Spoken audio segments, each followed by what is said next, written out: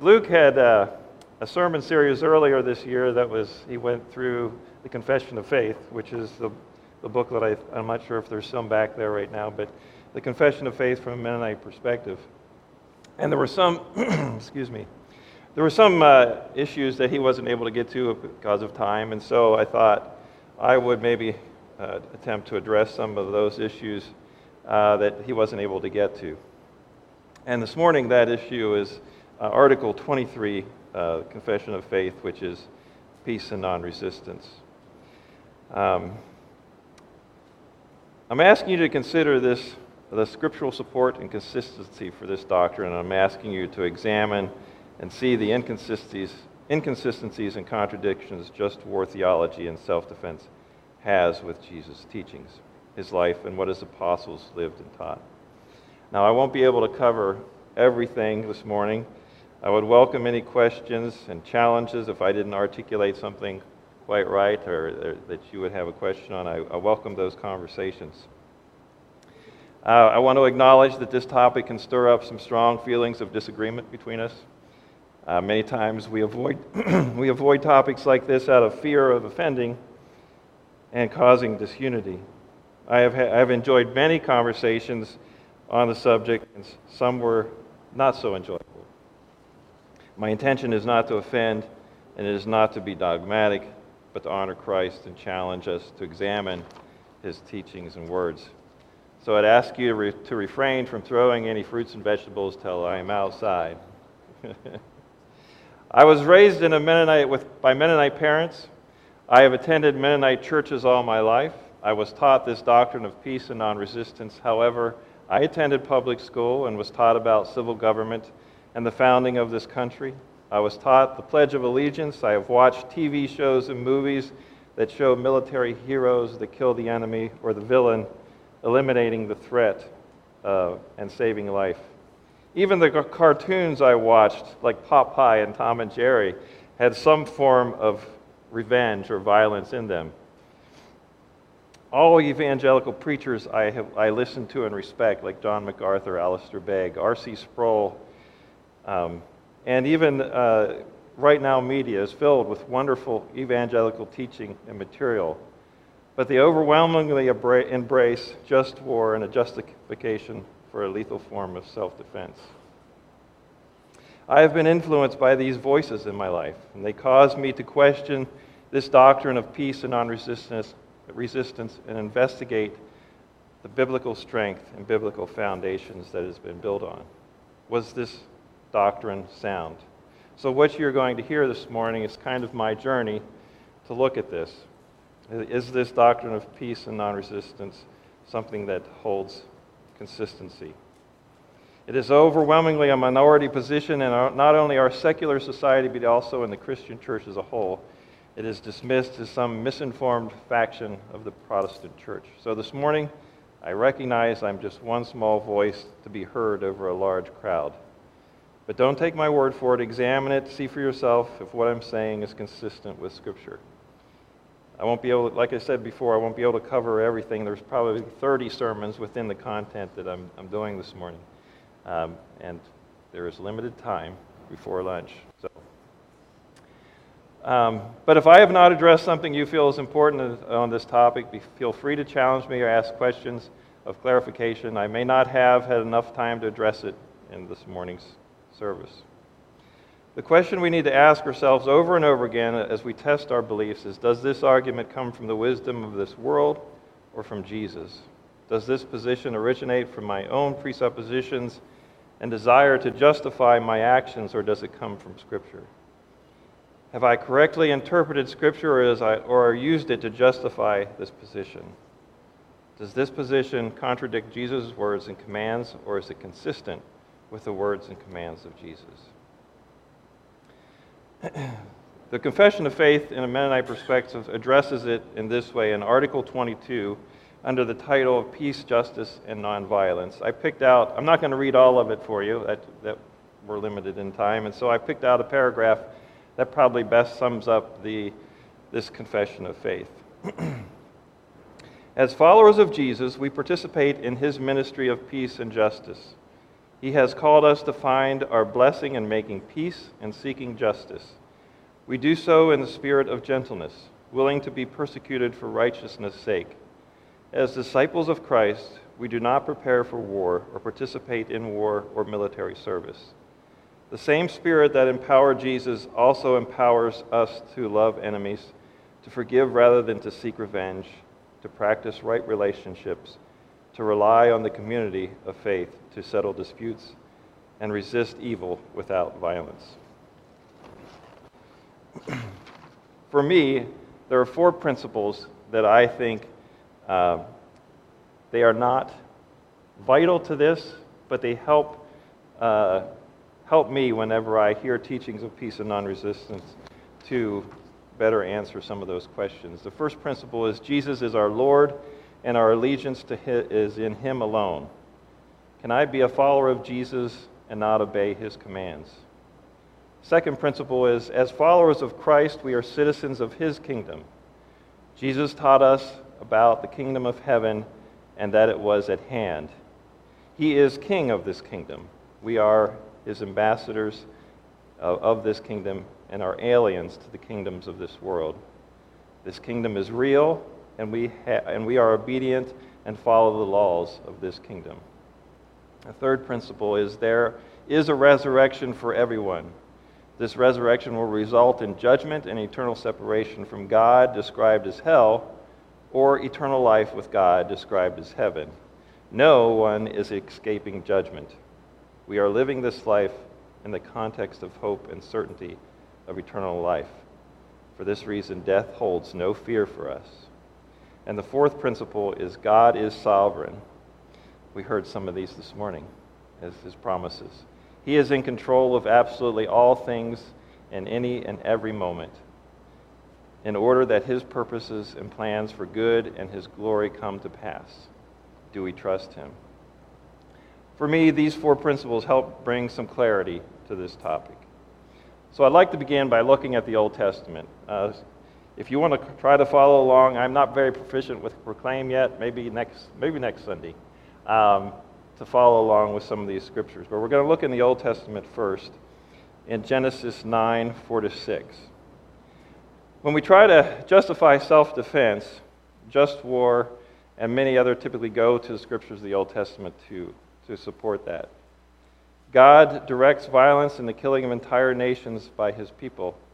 It is definitely not where you would think you would go to look for evidence of peace and non-resistance and to love our enemies. However, we do see evidence that violence was not what God intended for His creation. So, in Genesis 9, 4-6, God is speaking to Noah and giving him instructions after leaving the ark. And He says, "You must not eat meat that has its lifeblood still in it, and for your lifeblood I will surely demand an accounting. I will demand an accounting from every animal and from each human being too. I will demand an accounting for the life of another human being. Whoever sheds human blood by humans shall their blood be shed. For in the image of God, God made mankind." Shedding of blood is a euphemism for killing. Now, most just war advocates would categorize this kind of bloodshed to only include murder, not shedding of blood in war or self-defense. However, I bring this passage up to show God takes the shedding of blood to be very serious. Note that God does not distinguish in any significance at this point on how blood is shed. There is no differentiating killing from murder here. It simply describes killing as shedding of blood, and that it will demand an accounting. All people are made in the image of God, even our enemies. There is no distinction that makes an exemption for this accounting. The reason God judges those who kill another human being is because we are all made in His image. How can killing be justified if this is the case? Even Christians who promote just war admit that war is evil and not something God intended for His creation. Now we could go to the 10 Commandments, which is found in Exodus 20, where it says, one of the commands are, "You shall not murder." Now I know it is argued that murder is not the same as killing on the battlefield or in self-defense. However, Just as Jesus called us to a higher standard of the law with other commandments, I believe that it is God's intent for us not to kill each other, period. That's what God intended from creation. For example, there are serious mental issues that people develop from the trauma of being responsible for the death of another human being, no matter what the circumstances, whether they are justified or not. We have come up with all kinds of derogatory names in order to dehumanize the enemy, in order to make killing another human being less traumatizing. We have called our enemies chinks, chicoms, ragheads, redskins. Germans were called boxheads and krauts. And the latest term for the enemy on the battlefield is soft targets. Human beings have been reduced to just soft targets. I find that is almost offensive, that we have reduced image bearers of God to soft targets. God did not create or design us to kill each other. Man has corrupted that. That is what the promise of heaven is. Peace, no more war, no death. Even those that hold on to just war theology would have to admit this to be true. We have come up with many rationalizations to justify taking human life. So I do believe that God's intent can be seen in the law and the Old Testament and consistent with Jesus' teachings and commands under the kingdom of heaven. If we look at Isaiah, he also has some things to say about this. Isaiah 2, verse 4, "He shall be judged between the nations and shall decide disputes for many peoples. And they shall beat their swords into plowshares and their spears into pruning hooks. Nation shall not lift up sword against nation, neither shall they learn war anymore." Farther along in Isaiah 9, 5 through 7, Isaiah says this, "For every boot and the trampling warrior in battle, tumult and every garment rolled in blood will be burned as fuel for the fire. For to us a child is born, to us a son is given, and the government shall be on his shoulder. And his name shall be called Wonderful Counselor, Mighty God, Everlasting Father, Prince of Peace. Of the increase of his government and of peace there will be no end.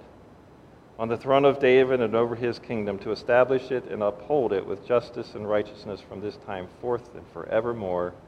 The zeal of the Lord of hosts will do this." Now this is a prophecy about Jesus and about his government and about his kingdom. When Jesus came, he said his kingdom was at hand. He is reigning now. His kingdom is now, therefore these prophecies have come to pass under his lordship. Again, I think these passages reveal that God's intent for those who belong to the kingdom of heaven. So even though God allowed and instructed the use of the sword in the Old Testament and under the Old Covenant, there was a specific and direct written prophecy that this use of the sword was not going to be part of the new covenant and this new kingdom under the lordship of the Messiah. Whether you believe that we are in the last days or not, you cannot deny that this is ultimately what God desires for his people. This is part of the kingdom of heaven. This kingdom of God is what the message of the gospel is all about and should be. The goal of every Christian should be to live out the commands Jesus gives about this kingdom. Well, what about David? What about David, a man after God's own heart? He killed thousands of people in battle, and what seemed to be with God's blessing. King David is commonly used as an example of a godly warrior. He is the man after God's own heart, after all. Surely he must be our example of balancing war and right relationship with God. So let's look at David. Is this true? I'd like to call attention to one aspect of David that is not brought out a whole lot. David, at one time, and this is recorded in 2 Samuel 2:7, David had a wonderful idea. He noticed that his house in the palace was wonderful. And as he looked across the landscape from his palace, he noticed that God was still living in a fancy tent. And so he thought it would be a great idea to build something for God that was more appropriate than a tent. And so his idea was to build a temple.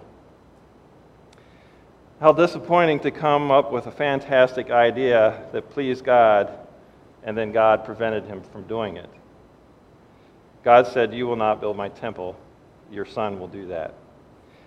We don't find out until David has a conversation with Solomon in 1 Chronicles 22 why it is that God would not allow David to build a temple. And David says to Solomon, "My son, I had it in my heart to build a house to the name of the Lord my God. But the word of the Lord came to me, saying, You have shed much blood and have waged great wars. You shall not build a house to my name, because you have shed so much blood before me on the earth. Behold, a son shall be born to you, and you shall be a man of rest. I will give him rest for all his surrounding enemies, for his name shall be Solomon, and I will give peace and quiet to Israel in his days. He shall build a house for my name. He shall be my son, and I will be his father, and I will establish his royal throne in Israel forever." Now, I think it's very significant that the reason God doesn't allow David to build his temple is because he had shed so much blood. God wanted his temple to be built by a king known for peace, not bloodshed. It's still a little confusing. Why, if David killed so many in the name of God with his blessing and was even said to be a man after God's own heart, did God have a problem with David building the temple? Admittedly, it's hard to reconcile these things as we read the stories in the Old Testament of war and God's hand in them. I mean, for goodness sake, God directed David to carry out war and bloodshed. How hypocritical to now punish and restrict David from building the temple because of his acts that he directed him to do. However, I believe we can see these scriptures. God's intention for his people was not for war. The temple, which was going to be in the place of God, the place that God would reside, a physical representation here on earth of the spiritual throne room in heaven, was not to be built by someone who was known as a warrior and directly known for his military conquests with massive enemy bloodshed. Now, this is something that came to me as I was studying this. And this is something you can test to see if there's any truth in this. Under this new covenant that Jesus has established, the Holy Spirit now dwells within us. We are God's temple. Paul says in 1 Corinthians 3:16, "Do you not know that you are God's temple and that God's Spirit dwells in you? If anyone destroys God's temple, God will destroy him, for God's temple is holy, and you are that temple."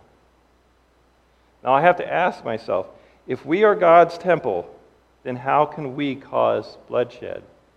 If David cannot even build God's temple because he was responsible for so much bloodshed, how can we be a representative of God and a temple of which he dwells and be responsible for any kind of bloodshed? Are you following me on this? Does this make sense? I'll say this again. If David was not allowed to even build God's temple because he was responsible for so much bloodshed, how can we be a representative of God and a temple of which his Spirit dwells and be responsible for any kind of bloodshed? Pacifism, I believe, is not missing from the Old Testament. Pacifism was God's original plan for his creation, and we can also read in the Old Testament that it was not God's plan for his children in the future either. So what does Jesus have to say about this? And let me preface this by saying when I interpret Scripture, Jesus' words and commands are weighed as priority when there are apparent contradictions. When God becomes man and speaks directly with his creation as the second person of the Godhead, I'm going to tend to view all of Scripture through the lens of what Jesus says. This is called a Christocentric view of Scripture. There are many scriptures we could go to. However, the most obvious would be the Sermon on the Mount in Matthew 5. And we'll look at Matthew 5. First of all, we'll look at Matthew 5:9. "Blessed are the peacemakers, for they shall be called the children of God." The world definitely has a different understanding of peace. So when I use the word peacemaker, it means different things to different people. The world sometimes refers to military force as peacekeepers, Again, the world defines peace as the absence of war, so peacekeepers are overwhelming forces that which no one wants to pick a fight with. Live peaceably or die. The peace that God has to offer is very different. The kingdom of heaven defines peace as a peace with God in harmony with our neighbors. It's not just the absence of conflict, but actually loving everyone, even those who hate us. It is a positive action of love, not just an absence of violence. If we go on in chapter 5, we see in verse 38 through 41, "You have heard it said, an eye for an eye and a tooth for tooth, but I tell you, do not resist an evil person. If anyone slaps you on the right cheek, turn to them the other cheek, and if anyone wants to sue you and take your shirt, hand over your coat as well, and if anyone forces you to go 1 mile, go with them 2 miles." Now, as I read this, most people try to exclude verse 38 from this passage in order to change the context, focusing on just the slapping and turning the other cheek part of the passage. The popular interpretation of this passage is only about the backhanded slap to the face that has more to do with disrespectful act or an insult than it does with self-defense or a violent aggressor. However, what is usually ignored is the example Jesus uses in the preceding verse, an eye for an eye and tooth for tooth. This cannot in any way be described as a disrespectful act or insult. The context of this verse seems to be more accurately described to also include a violent act that causes an eye to be gouged out or hit so hard that a tooth is dislodged. Jesus is referring to the law in Exodus 21. Exodus 21, 22 to 24 reads like this. "If people are fighting and hit a pregnant woman and she gives birth premature, but there is no serious injury, the offender must be fined whatever the woman's husband demands and the court allows. But if there is serious injury, you are to take life for life, eye for eye, tooth for tooth, hand for hand, foot for foot, burn for burn, wound for wound, bruise for bruise. Your eye shall not pity. It shall be life for life, eye for eye, tooth for tooth, hand for hand, foot for foot." Similar texts are also found in Deuteronomy and Leviticus. This passage refers to the law that addresses those that are fighting, and the fighting results in a serious injury. This is the context that Jesus is speaking to, not just an insulting flat slap to the face. In the event of a serious injury, God commanded that the punishment be no more than the wrongdoing that was perpetrated on the victim, thereby limiting excessive punishment and escalating acts of violence and revenge. Justice was served, but it was a limited justice. However, Jesus is proposing a radical new way to respond to a perpetrator of violence or an oppressor, as well as those who insult us. He is proposing a different kind of justice. Justice is reserved for God to administer, not to us. Jesus is making a direct connection with these scriptures when he said, eye for an eye, tooth for tooth. The Jews he was speaking to would have known exactly the text he was referring to, which was violent behavior crimes with violent forms of justice. When Jesus says, do not resist an evil person, he uses the word anthistemi. That's a Greek word that means oppose forcefully with personal conviction. It was a military term, to resist. We are not to resist violently, blow for blow. Jesus is teaching us how to respond to those who insult us, but also to those who commit violent acts against us. We do not retaliate. Later on here in Matthew 5, we have another text, 21 to 22, where Jesus says, you have heard that it was said to the people long ago, you shall not murder. Anyone who murders will be subject to judgment. But I tell you that anyone who is angry with his brother or sister will be subject to judgment. Again, anyone who says brother or sister, raka, is answerable to the court, and anyone who says you fool will be in danger of the fire of hell. Again, Jesus is calling us to a higher accountability to this new covenant written on our hearts and mind.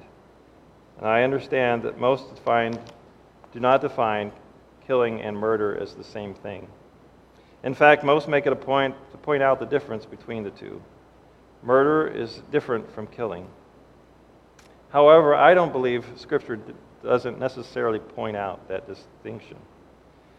Strong says this about the word murder, rasak. It is to murder or slay with intent, with premeditation. I would argue that war and self-defense, there is definitely intent and premeditation. If you have a weapon for self-defense, then you have intent and premeditation to kill in self-defense. When a soldier goes to battle, there is intent and premeditation to do harm to the enemy. A friend of mine was struggling with this issue and was considering buying a handgun for self-defense. And my challenge to him was, the moment you purchase a handgun for self-defense, your intent is to take the life of another human being. If that is the reason for purchasing the weapon, if that is why you're carrying a weapon, you have intent. When you practice in order to be proficient, you're practicing with intent. I hope that makes sense.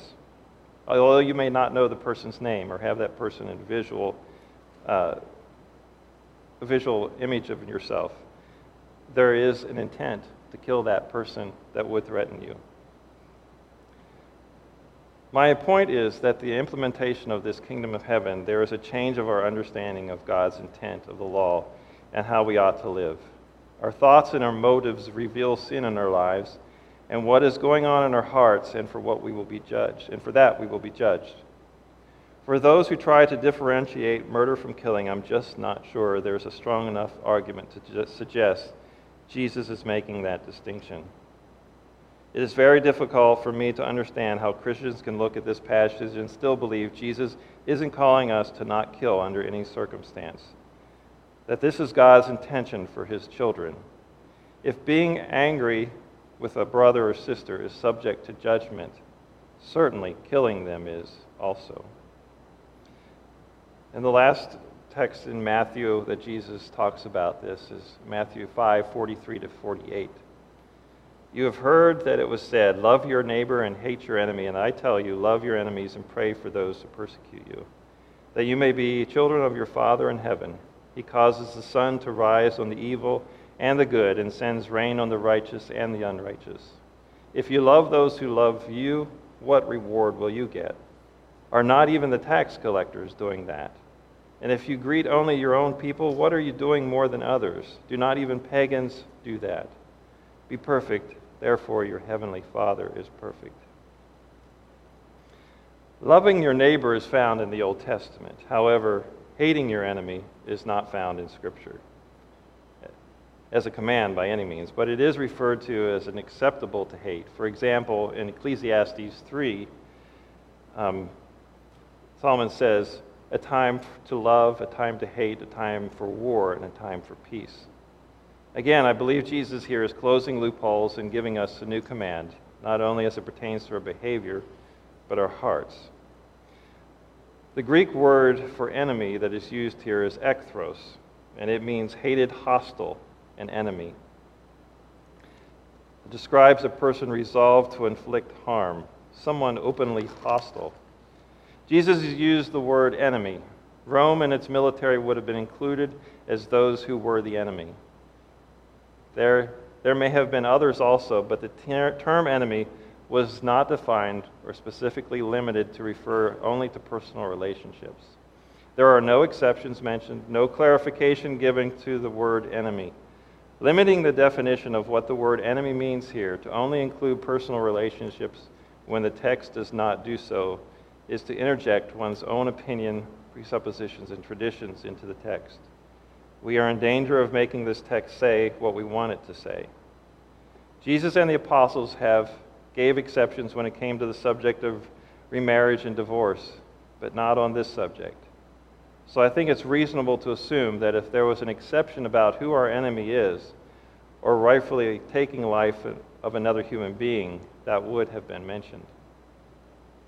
And we shouldn't ignore verse 45. He causes the sun to rise on the evil and the good, and sends rain on the righteous and unrighteous. Essentially, what Jesus is saying about our enemies is that God loves our enemies as much as he loves us. He is providing care for their survival for them as much as he is for you. He made our enemies just as he made us. He values their lives just as he values ours. Who are we to decide their lives are no longer valuable, or that we can justify who lives and who dies? As we learned in Genesis, we are all image bearers of God. Who are we to deny them the future possibility of redemption and saving faith of Christ? Jesus goes on to challenge us in verse 47 to ask, how is our response to our enemies any different than how the world responds? How are we responding differently than the world if we justify killing our enemies? Jesus is asked, who is my neighbor in Luke 10, which he answers by telling the parable of the Good Samaritan. We are told to love our neighbor like the Samaritan loved the Jewish person in the parable. These two nationalities hated each other. They did not work with each other. They were not next-door neighbors. So Jesus commands us to love our neighbor, which includes those that we hate. With this in mind, how do you think Jesus would have responded if we were to ask him who our enemies were, the ones we are commanded to love? If he follows the pattern, our enemy will include even those beyond who we would consider worthy of his love. Jesus' message is clear and easy to understand. It's difficult to accept, but it's easy to understand. From the moment Jesus commanded us to love our enemies in his Sermon on the Mount, this command is repeated and supported with other similar texts. I have found that there are no exceptions or contradictory statements found in anything said or written following his command. The enemy is never limited in its definition by any clarification or exception. We are to love our enemies in every sense of those words. What does the epistles have to say? Well, Paul says in Romans 12, do not repay anyone for evil. Be careful to do what is right in the eyes of everyone. If it is possible, as far as it depends on you, live at peace with everyone. Do not take revenge, my dear friends, but leave room for God's wrath, for it is written, it is mine to avenge. I will repay, says the Lord. On the contrary, if your enemy is hungry, feed him, and if he is thirsty, give him something to drink. Do not be overcome with evil, but overcome evil with good. And in 1 Peter says, finally, all of you, be like-minded and be sympathetic. Love one another, be compassionate and humble. Do not repay evil for evil, insult with insult. On the contrary, repay evil with blessing, because to this you were called, so that you may inherit a blessing. Again, there are no exceptions, no clarifications to who is defined as our enemy anywhere in the New Testament. There is no reason to believe that our enemy is just a personal enemy, that is just giving us a hard time, or someone that is disrespecting us. It may include those people, but it does not exclude the broader definition of the term enemy. Our enemy is defined to mean every sense of what we typically see, defined as the word enemy. We wrestle against spiritual powers, not physical ones. Paul says in 2 Corinthians, we do not wage war as the world does. The weapons we fight with are not weapons of this world. This passage addresses both the theology of two kingdoms and articulates that we do not wage war in the same way that the world does. We are not to be passive as spiritual warriors. We are absolutely in a battle, a war, but armed only with spiritual weapons. In other words, Paul does not say we wage war like the world in addition to the spiritual world. He specifically says we do not wage war as the world does. It may be what I consider the most direct, straightforward scripture that addresses this issue. As followers of Christ, we should understand that our response to war and violence should be this, not using weapons of this war. How could it be said any clearer for us to understand? Paul also says in Ephesians 6, our struggle is not against flesh and blood, but against rulers and against the powers and against the world's forces of this darkness, against the spiritual forces of wickedness in heavenly places. Again, he is consistent. He doesn't say our struggle is with flesh and blood and spiritual forces. He specifically says our struggle is with spiritual forces, and even specifies, again, not against flesh and blood, to bring further clarity to what he is saying. Again, how could Paul state this any clearer? Now, next week, I'll be addressing some of the arguments against this position, kind of a cross-examination, if you will. The whatabouts, I've named them. What about when Jesus tells the disciples to buy a sword? What about when the soldiers who were not and never commanded to leave the army? What about Romans 13? What about Hitler? What about the homicidal murderer home invasion? To summarize, this is a very hard thing to defend sometimes, and I'm still working through the complicated aspects of this issue. It defies logic. It doesn't make sense. Paul says in 1 Corinthians, "For Jews demand signs and Greeks seek wisdom, but we preach Christ crucified, a stumbling block to the Jews and folly for the Gentiles. But to those who are called, both Jews and Greeks, Christ, the power of God and the wisdom of God. For the foolishness of God is wiser than men, and the weakness of God is stronger than men." To most, this case I presented here is foolishness. Ultimately, you will have to examine and compare what I've presented here with Scripture and Jesus' own words. He presents a radical way of life under a new covenant as citizens of the kingdom of heaven. The question we have to ask ourselves, how do we respond differently than the world when we are confronted with hatred, slander, death, pain and suffering, loss of possessions, disrespect of our enemies? And where is our allegiance? Jesus has experienced every one of these things. How did he respond? How did his disciples respond? We are followers of Christ. We are called to imitate God. Jesus was and is God made flesh and lived among us, giving us an example and our only perfect example of how we should live. Our goal is to become like Christ. Until we can give up and surrender everything in this world, we are not followers of Christ. This includes our rights, all of our stuff, our families, and even our own very lives. If you are willing to protect any one of these things with violence and even kill, have you surrendered any of these things to Christ? Scripture addresses this subject quite clearly. Jesus and his disciples taught and were very consistent and direct. It would take a lot of biblical evidence to contradict these clear and direct passages. That evidence, I've found, is just not there. I found nothing in all of the Old New Testament from Matthew to Revelation that would suggest or give an exception to loving our enemies. I am convinced that whatever evil situation I am faced with, my most consistent biblical response is to love my enemy as Christ commanded and lived an example. There is only the message of giving up my life as a sacrifice for others, just as Jesus did. Now, I'd like to conclude to read as a prayer Romans 8:35 to 39. Who shall separate us from the love of Christ? Shall tribulation or distress or persecution or famine or nakedness or danger or sword? As it is written, for your sake we are being killed all day long. We are regarded as sheep to be slaughtered. No, in all these things we are more than conquerors through him who loved us. For I am sure that neither death nor life, nor angels, nor rulers, nor things present, nor things to come, nor powers, nor height, nor depth, nor anything else in all of creation will be able to separate us from the love of God in Christ Jesus our Lord. Amen.